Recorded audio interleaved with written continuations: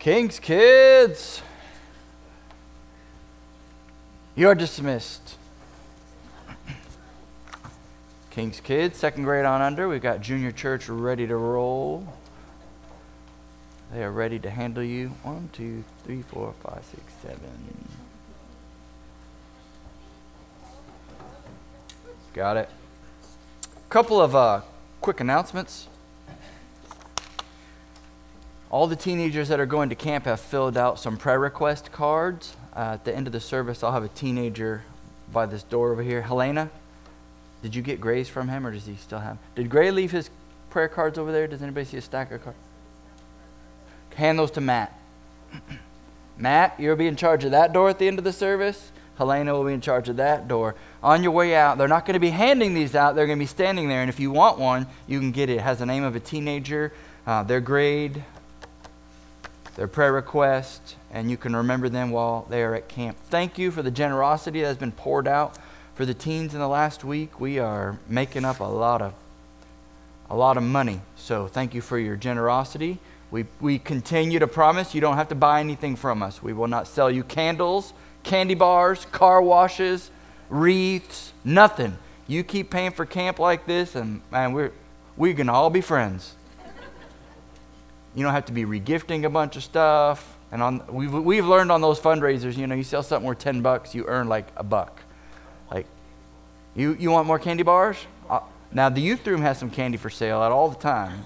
I make the teens buy candy from me. We don't just give that away. It slows them down. That's the way it works. Same with the sodas. See, we don't usually hand out sodas, charge you for it. Because then you're like, oh, I've only got 75 cents. And you're only getting one Dr. Pepper, honey. Now, sometimes they bring a 20 and I got to intervention. Okay. I had a kid bring a 12-pack of soda to camp one time. They were gone the first day. He was a buzz. He crashed pretty hard, but yeah. Kids be kids. Don't be shocked. Turn your Bible to Proverbs chapter 9. Let's see.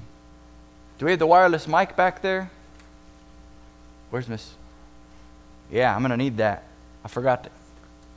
I need you to deliver. Special delivery.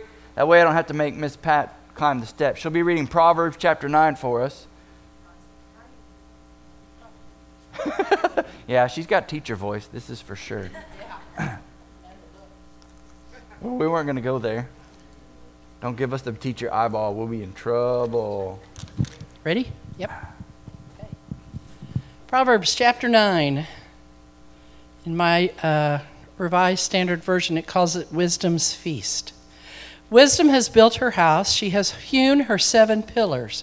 She has slaughtered her animals. She has mixed her wine. She has also set her table. She has sent out her servant girls, and she calls from the highest places in town, "You that are simple, turn in here."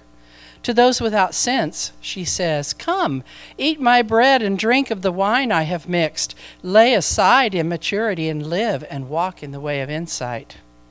Whoever corrects a scoffer wins abuse. Whoever rebukes the wicked gets hurt.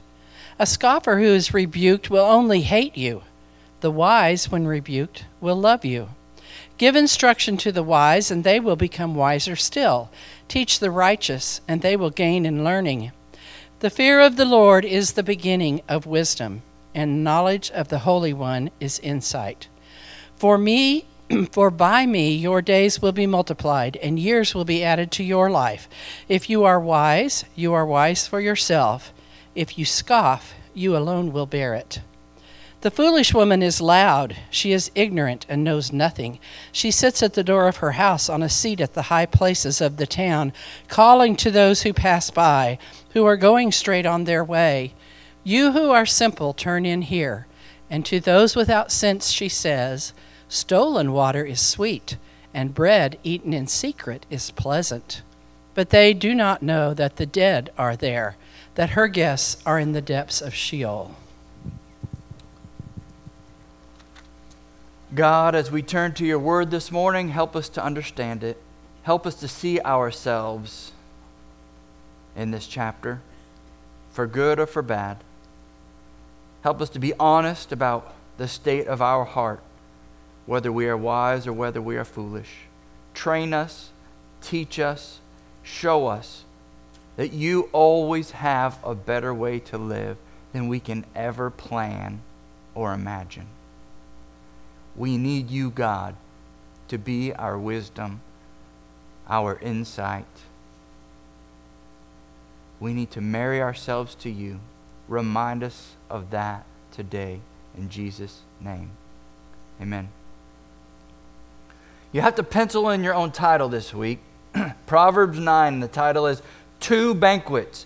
You are being invited to two banquets, and you can't go to both. Or at least you shouldn't try to go to both.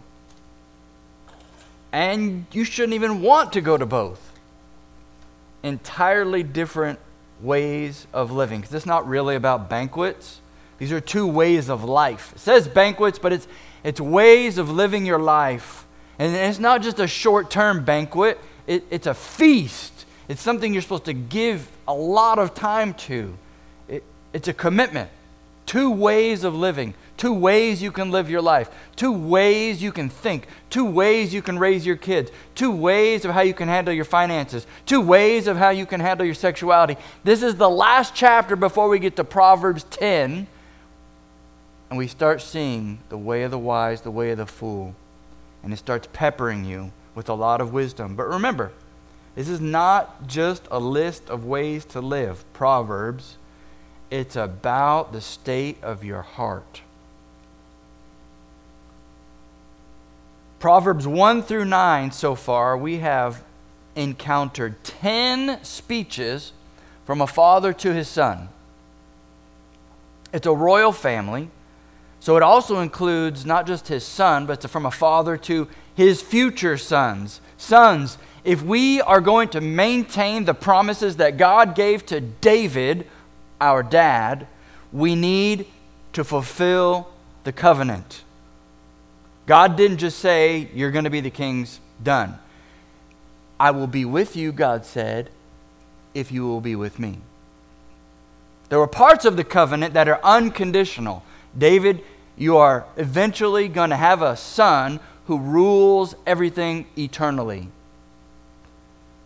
But when God talks to Solomon, if you'll build this temple, if you'll follow my ways, if you will love me, then I will make you fruitful and I will multiply you, just like I promised, not just to David, but to Abraham. They have a very specific family promise. Not all of these promises are directed at us. We have to glean some general observations from these proverbs and from this wisdom. This is the last speech from a dad to his son before we get into Proverbs proper. All little one-liners. It's coming. Last week was a 2-chapter comparison between Lady Folly, chapter 7, and Lady Wisdom in chapter 8. And they're both calling us to join them, to marry ourselves to one of them. This week, it's one chapter that calls us to open our heart and our minds to Lady Wisdom. Now, if you'll notice, most Bibles have this sectioned off into 3 sections. You've got verses 1 through 6, Lady Wisdom calls. Verses 7 through 12, a contrast with the wise man and the wicked man. And then 13 through 18, Lady Folly.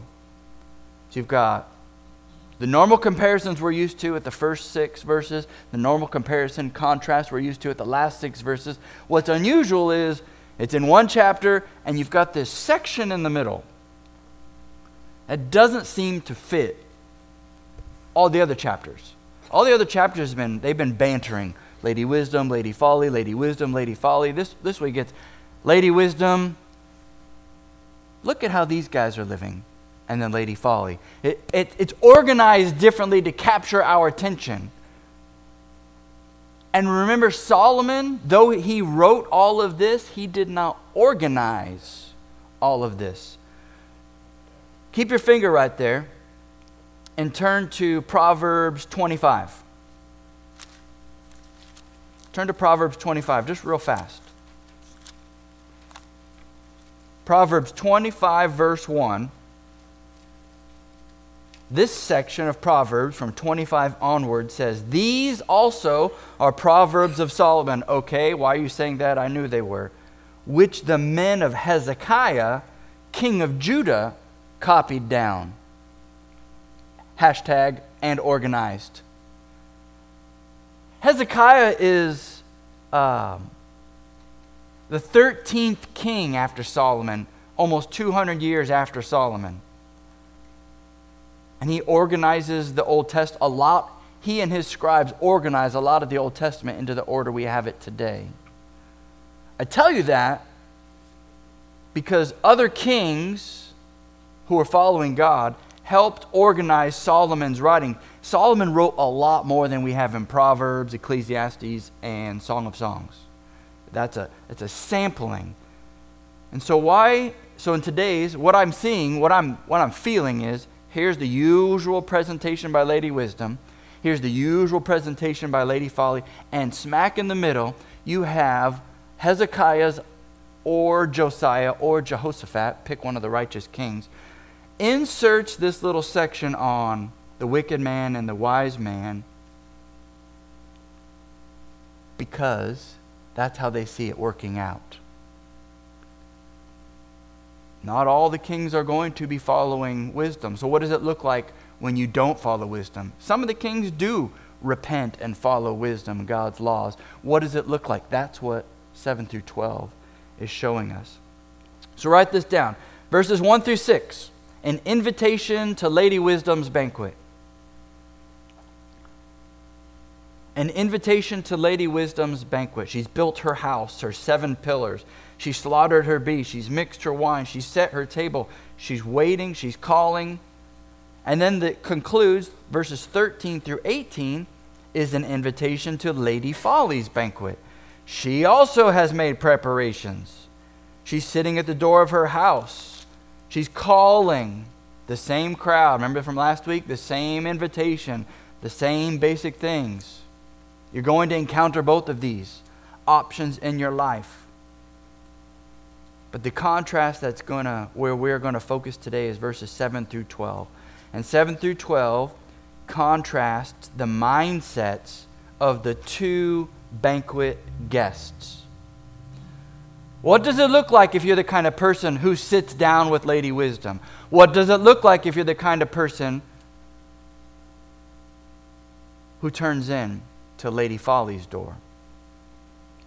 So there's the contrast. And different commentators and different Bible commentaries kind of struggle with this section, but I think if we step back and we remember that it was put together afterwards, even though it's kind of choppy, and even in the language, it's smooth and like chunk. Like this seems like more the traditional wisdom here, 7 through 12. Why is that there? Why interrupt another contrast between wisdom and folly? Because this is what it looks like in your mind, in your heart, in your life when you choose one of these options.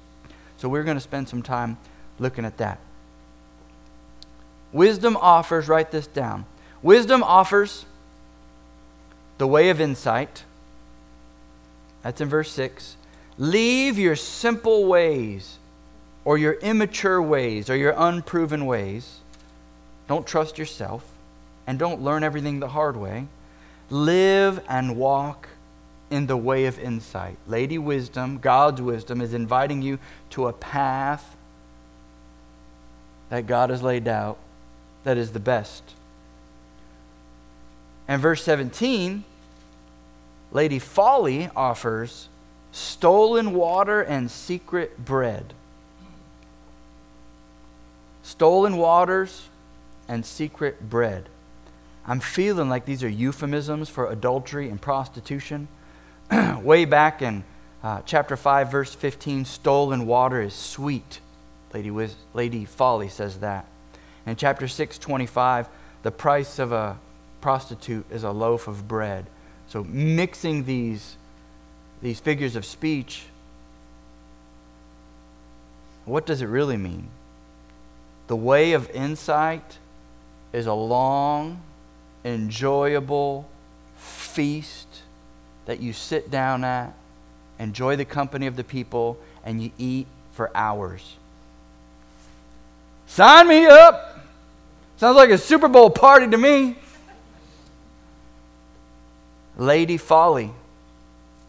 It's exciting to have a drink of stolen water, but you only get a loaf of bread.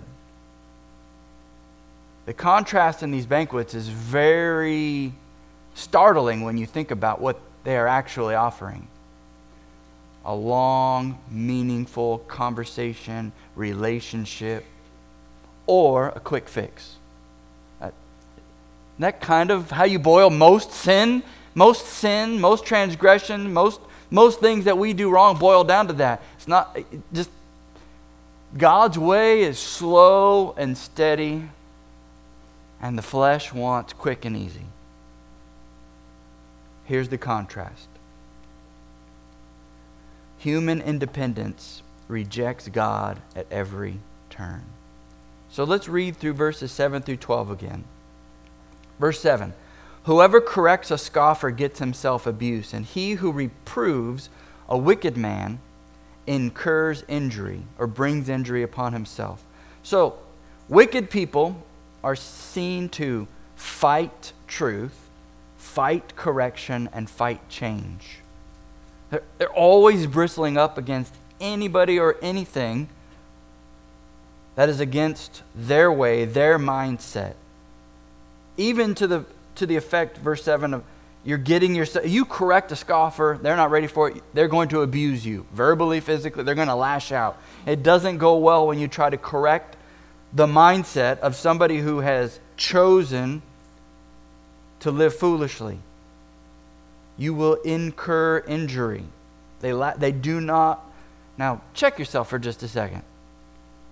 When somebody presents the truth to you, tries to correct you, or tries to encourage you to change something in your life, what is your natural reaction? Don't say this out loud.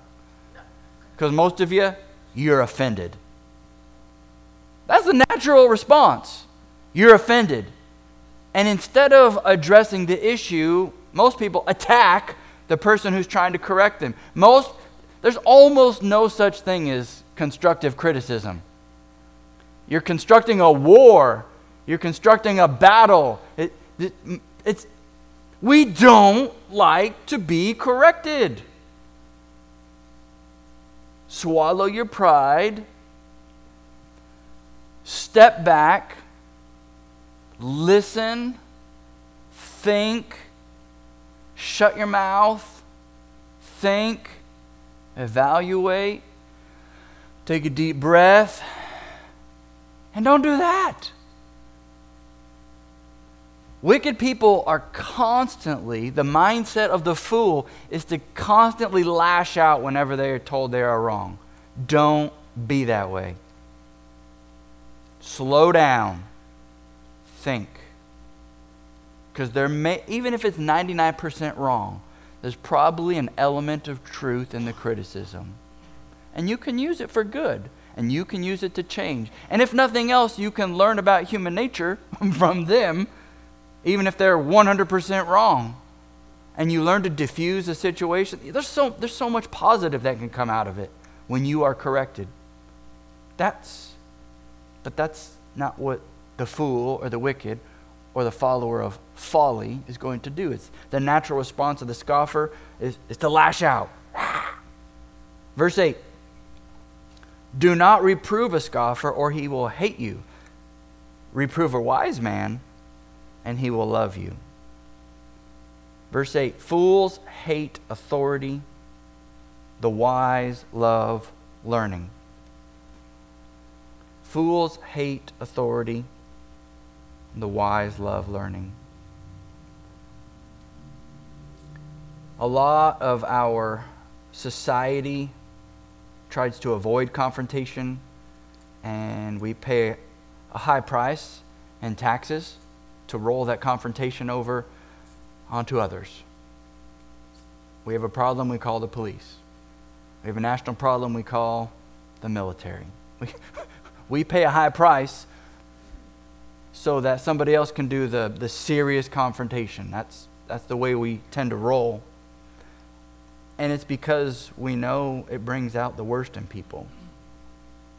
But it shouldn't. We should be a people who are trusting in God to the point that we are married to God's wisdom. That makes us wise. And when we are reproved or rebuked or corrected, the end of verse 8, it's the opposite of hating people. It's loving people. You see that contrast? The wicked are rebuked and they hate. The wise are rebuked and they love.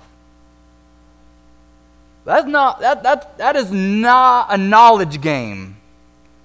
That is a heart change.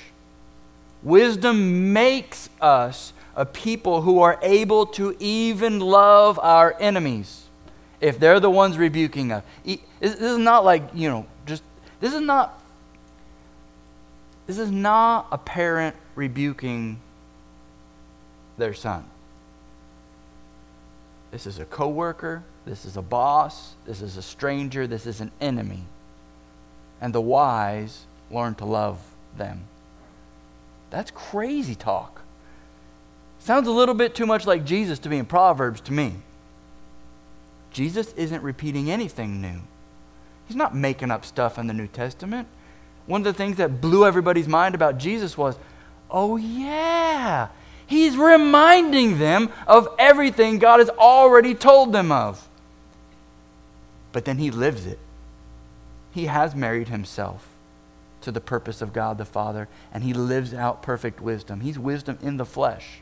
He's not just saying these things because that's what Solomon's kids are hearing, right? Wah, wah, wah, wah, wah, wah. Okay, Dad, you didn't do that. Wah, wah, wah, wah. Okay, Dad, whatever. Because that's how kids hear us. It's not working. Look at yourself and make sure you're not always bristling against authority, anybody who tells you you're wrong. You're not always pushing against the man or the machine, but you are of the mindset that you are willing to learn, you are willing to listen, and you're slow to anger, slow to reaction. Slow down. Verse 9, give instruction to a wise man, and he will be wiser. Teach a righteous man, and he will increase in learning. So wisdom seekers are open to change as they grow. Wisdom seekers are open to change as they grow. Change in themselves, that's necessary. Our bodies are going to fail. Our minds are going to fail. Finances fail. Homes fail. Cars fail. The older you get, the more you realize, well, that's just the way it is. You get used to it. And so you roll with it sometimes. Or do you? Or do you roll with it by griping at everything? You become angry at everything. Be careful. Those who are wise grow and they change accordingly, according to God's word. If you're seeking wisdom, you're the kind of person who has married themselves to wisdom, you are open to all kinds of changes as they grow. I don't think this church would be here if our older generations hadn't been open to changing our name, to changing our constitution, as we grew older, even as a church. You have to change with some stuff. Doesn't mean have we sacrificed any biblical principles along the way, Bruce? No, not that we know of. It's just a sign. We try to stay true to the word, but there is an element of our faith that is going to change on how we live it out according to different generations. How do we talk to the next generation that's coming up? It's really important. Wisdom seekers, we change with. Now, we're not changing with the world into the ways of the world. We are changing the way we bring the same gospel truth to a changing world. Arguments that worked 10 years ago don't work today. Illustrations we may have used last month aren't appropriate to today. We can illustrate the truth, we can give examples of the truth, and we can preach the same truth to different generations. And that's part of the insight that wisdom gives us. Verse 10, the fear of the Lord is the beginning of wisdom. Yes, there it is again. And the knowledge of the Holy One is insight. We've talked a lot about the fear of the Lord. I've put a little blurb in the sermon discussion guide. If any of you want to look at that online, sermon discussion is going to challenge you to explain the fear of the Lord in your small group this week. The fear of the Lord. I like that second half, though. The knowledge of the Holy One is insight. And verse 6, Lady Wisdom says, walk in the way of insight. So it's going back to that idea of the knowledge of God leads to a pathway or a way of life or a way of walking out your life that is leading you in God's paths. That's the tie there. The fear of the Lord, I've got it. Are you living it? It leads to insight. It leads to walking and living your life in a certain way. A banquet mentality. Remember, this is not about banquets, it's about living life, but that's the figure of speech. That's the metaphor. Are you living with insight? Insight, purpose, and meaning. That's what wisdom provides. And I want to call that character. Wisdom provides insight, purpose, and meaning, but not temporary. Not just insight on a situation here, a situation there. Not just here's a purpose for today and here's a purpose for tomorrow, but here's a purpose for your entire life. Not just meaning in this. Why did this happen? Why did that happen? Meaning on everything to give God glory, to bring God praise, to make God great. And that way of absorbing wisdom, walking in the way of wisdom, fearing the Lord, changes your character. Changes all of you. Not just a small part of you. Verse 11, she has snuck back into the text. This is Lady Wisdom speaking again. For by me, like wait a minute, there's all third person. Who's this me? It's Lady Wisdom again. The one who started talking in verse 4. She snuck back in, verse 11. For by me, Lady Wisdom, your days will be multiplied, and years will be added to your life. First, step back. General observation. If you live a life according to the basic principles of the Bible, in general, it's healthy for you. You're not a glutton. It's healthy for you. You're not sexually abusing yourself and others, not exposing yourself to a lot of diseases. It's healthy. Living the life of wisdom can extend your life for a long time. General observation. That's what we get from that, general observation. But there's a very specific promise here, because a very specific promise was made to Solomon, his sons, the sons of David, that if they will keep these words of the law, God will supernaturally give them long lives. So you and I cannot come to the Proverbs and say, God, I kept the Proverbs, you better give me 80 years, maybe 90. You owe it to me. You've promised it to me. No, he hasn't. He promised that to Solomon and the sons of Solomon if they kept the covenant, because God wanted them to rule and reign as good, steady kings for long periods of time, because they were building a nation. We are not building a nation. We are building a church. We are the body of Christ, not building a kingdom. His kingdom is not here yet. It's invisible. It's being built. It's being orchestrated, but it won't be real until Jesus comes back. Different kingdoms, different promises, different applications. So write this down. Verse 11, general observation, that's for us. But what it means for Solomon is fruitful multiplication. Fruitful multiplication. This goes all the way back to God's intention for mankind. In Genesis 1:28, Adam and Eve, be fruitful and multiply. God wanted them to have kids, to have grandkids, to have great-grandkids, and spread out the Garden of Eden lifestyle to the rest of the earth. Take dominion. As they walked with God, as their kids walked with God, God's kingdom, the Garden of Eden, where heaven met earth, God's presence would spread out over everything forever. That's changed. Matthew 28, before Jesus leaves, he doesn't tell us to be fruitful and multiply. We do not expand God's kingdom by having kids. Jesus says, make disciples. Baptize them. Teach them all the things I've taught you. That's how we expand the invisible kingdom. It will include discipling and evangelizing your kids. But how do we expand God's family now? Does the world need more people? Not really. Does God's kingdom need more people? Always. He's not willing that any should perish, but that all would come to repentance and eternal life. We share the gospel so people are born again into this family. See how the language has shifted even? The mentality? That's why Nicodemus had a total disconnect with Jesus in John chapter 3. He's like, we're the children of God, we're the sons of Abraham, the Messiah is going to come through David's line, everything's going to be like this. And Jesus is like, you must be born of the Spirit and the water. Like, I really would like a t-shirt with Nicodemus' face on it at that point. I think he was thoroughly confused.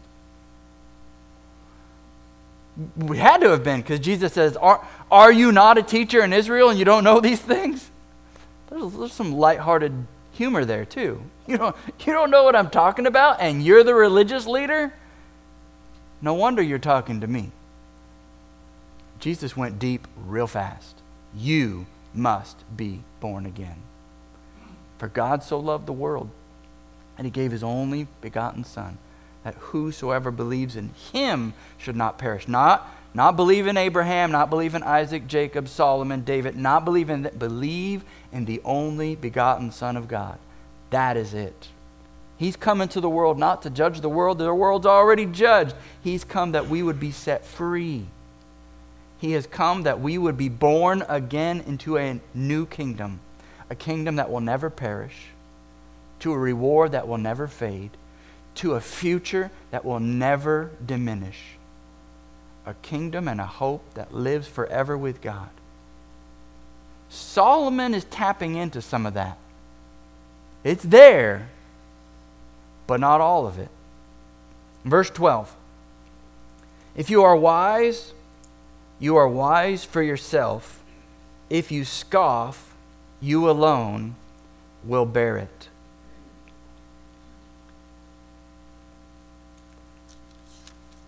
The most enigmatic phrase in this passage. It's like, what did he just say? If you're wise for yourself. I didn't find any translations that made that clear. If you scoff, you alone will bear it. Here's what I think it means. Write this down. Your character is not inherited, loaned, or escaped. You're going to have a character. It's going to be wise or it's going to be foolish. And you don't inherit it from your family. You can't. Your character is not based upon 100% your family. They may have some influence. They may have some pressure. Society might have some pressure. But you have to bite the hook yourself. You have to choose. You don't inherit it.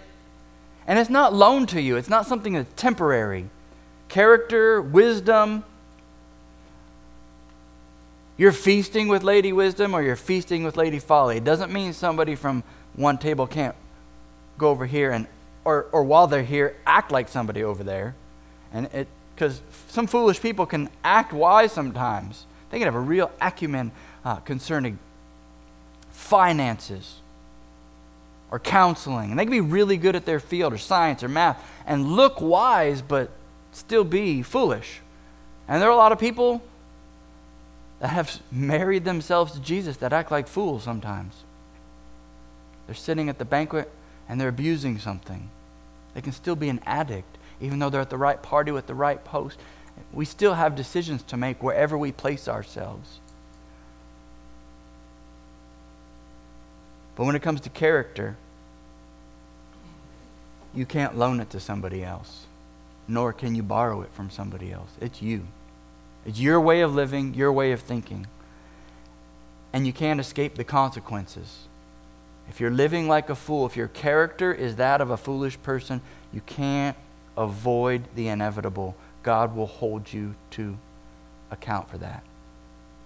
You can't escape it.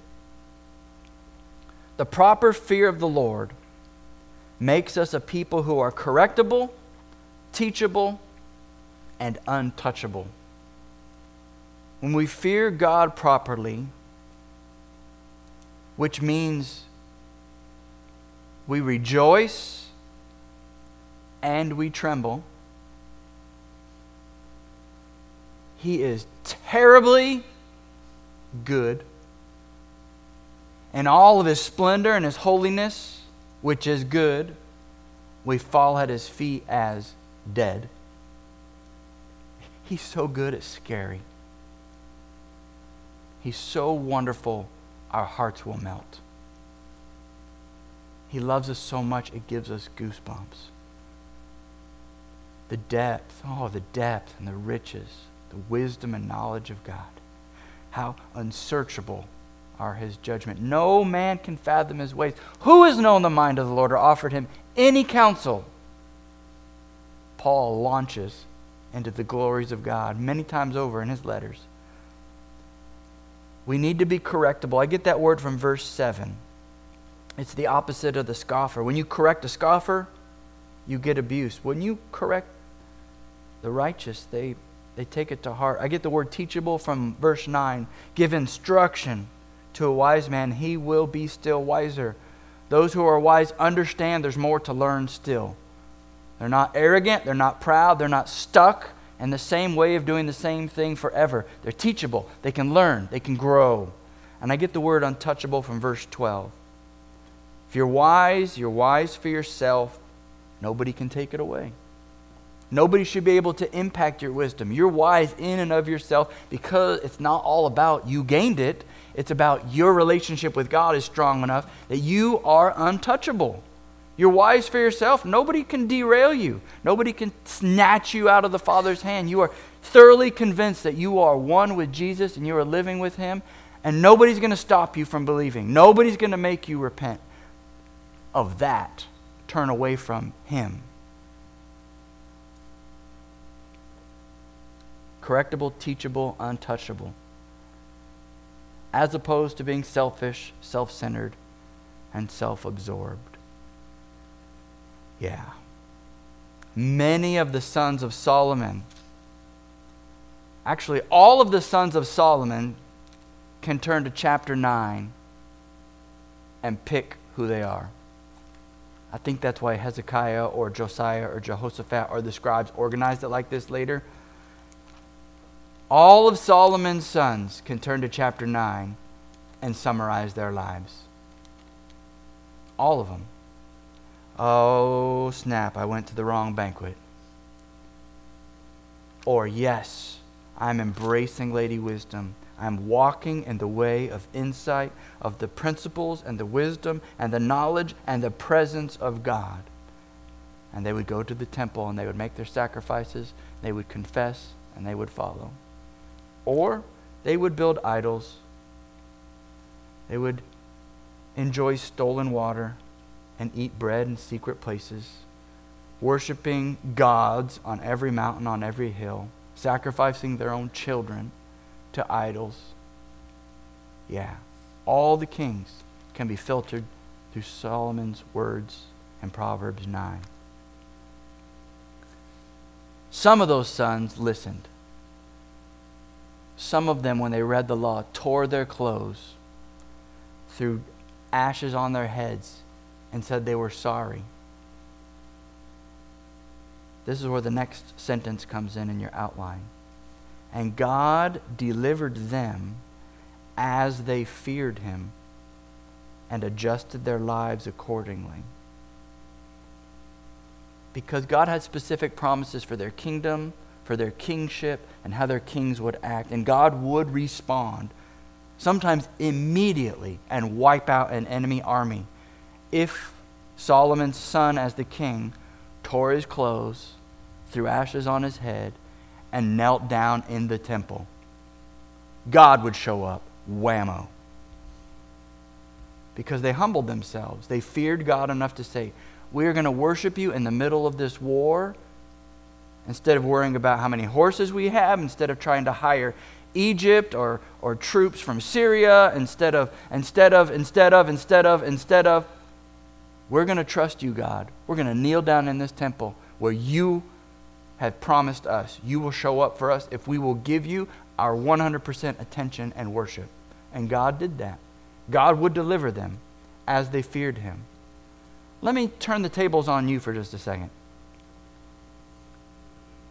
Is your heart in the middle of your health, in the middle of your marriage, in the middle of your career, in the middle of your retirement, is your heart turned 100% towards God? If you feel like he's not fighting any battles for you right now, maybe it's because you're fighting those battles. Maybe you're trying everything within your power instead of looking towards his power. Doesn't mean you won't have anything to do, and it doesn't mean you will be idle. What it means is your heart, your mind, your attention will be focused on God, his ways, so that if he wants you to do something, you do that first, long before you do what you want to do first.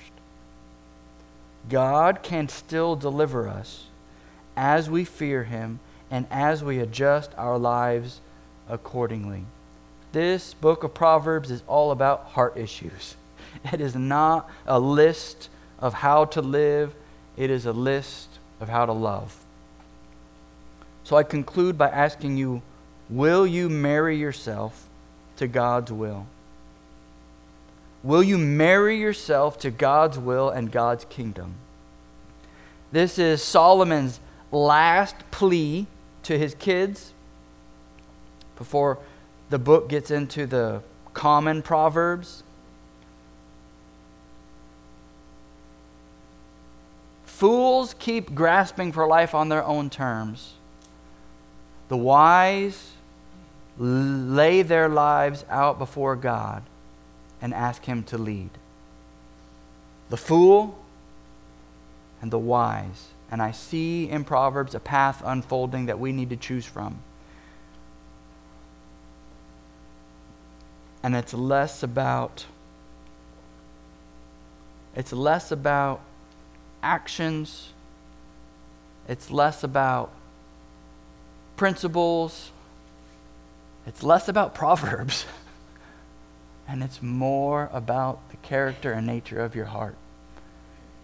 The Proverbs will not make sense if you are not spending time daily worshiping God.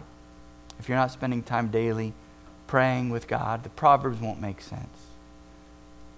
Sometimes the Proverbs contradict themselves on purpose in back-to-back verses. They will not make sense to your earthly way of thinking. They will not make sense if you are not correctable, teachable, untouchable. If you don't have a relationship with God, the rest of these Proverbs are going to fly over the top of your head. And you're going to grasp after some, oh, I need that for my kids. Oh, I need that for work. Oh, I need that. You're going to miss the point. Fools are grasping after answers. The wise are laying down their lives and saying, God, lead me. That's the difference. You cannot come to this book with your preconceived religion and expect it to fix you. When this book is telling me God just wants you. Be careful. Last line.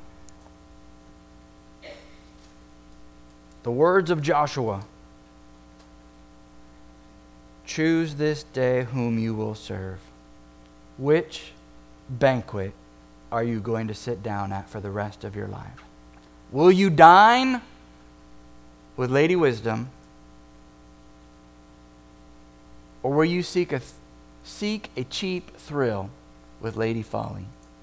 Grasping after something that's exciting, something that's tempting, something that feels good, but is going to mold and sour very quickly. Be careful. Sit down at God's table. Be patient. Be slow. Chew your food slowly.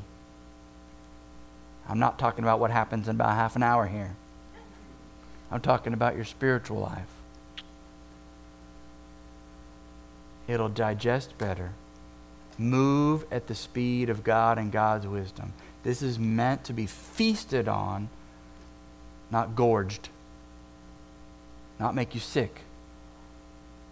Slice it, dice it, cook it, simmer it, stew it, crock pot it. Let it become a feast. Not, my lunch yesterday was Sonic with 5 dudes. Man, do we eat fast. Not a lot of talking. 5 guys at Sonic, I'll tell you what. It's burgers and fries. That's not what I mean. Stand with me. Let's pray about that. Praying about the way you're going to live the rest of your life. Young people, pay attention.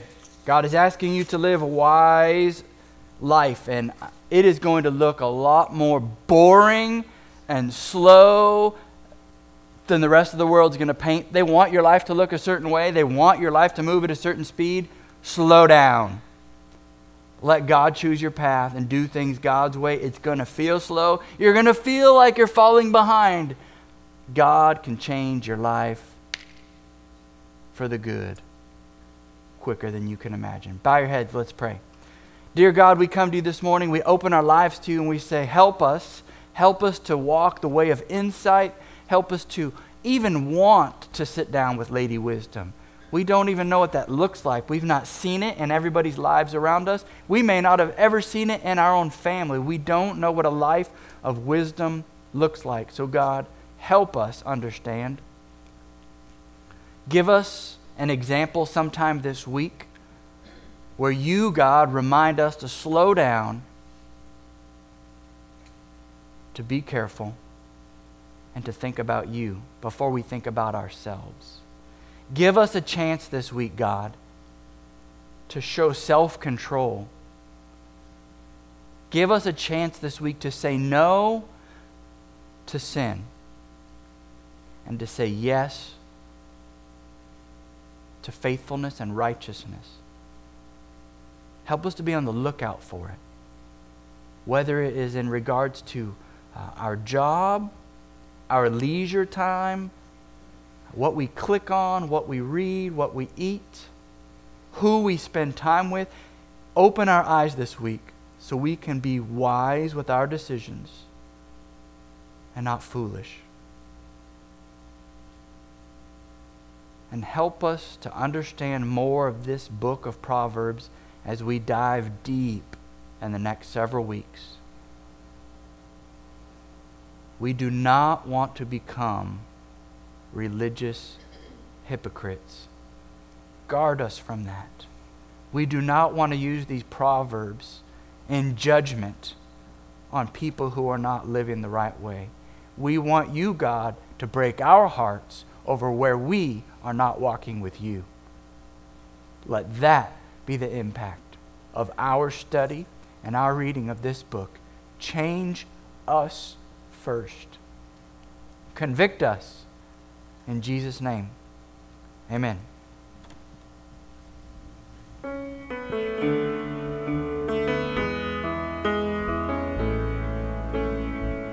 I love you, Lord. Oh, your mercy never fails me. All my days I've been held in your hands. From the moment that I wake up until I lay my head down, I will sing of the goodness of God. All my life you have been faithful. All my life you have been so, so good. With every breath that I am able, I will sing of the goodness of God. I love your voice. You have led me through the fire in darkest night. You are close like no other. I've known you as a father. I've known you as a friend. I have lived in the goodness of God. All my life you have been faithful. And all my life you have been so, so good. With every breath that I am able, I will sing of the goodness of God. Your goodness is running after, it's running after me. Your goodness is running after, it's running after me. With my life laid down and surrendered now, I give you everything. Your goodness is running after, it's running after me.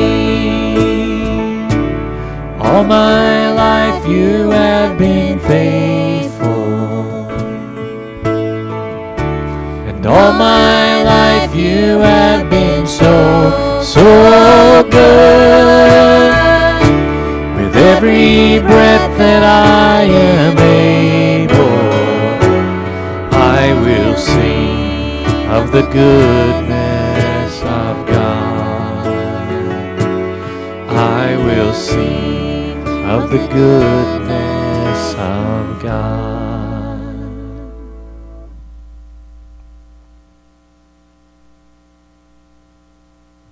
There she goes. Matt, take your spot on the way out. If you want to pray for one of our teens while we're at camp, we're not leave for camp for a couple of weeks, but this will give you a head start.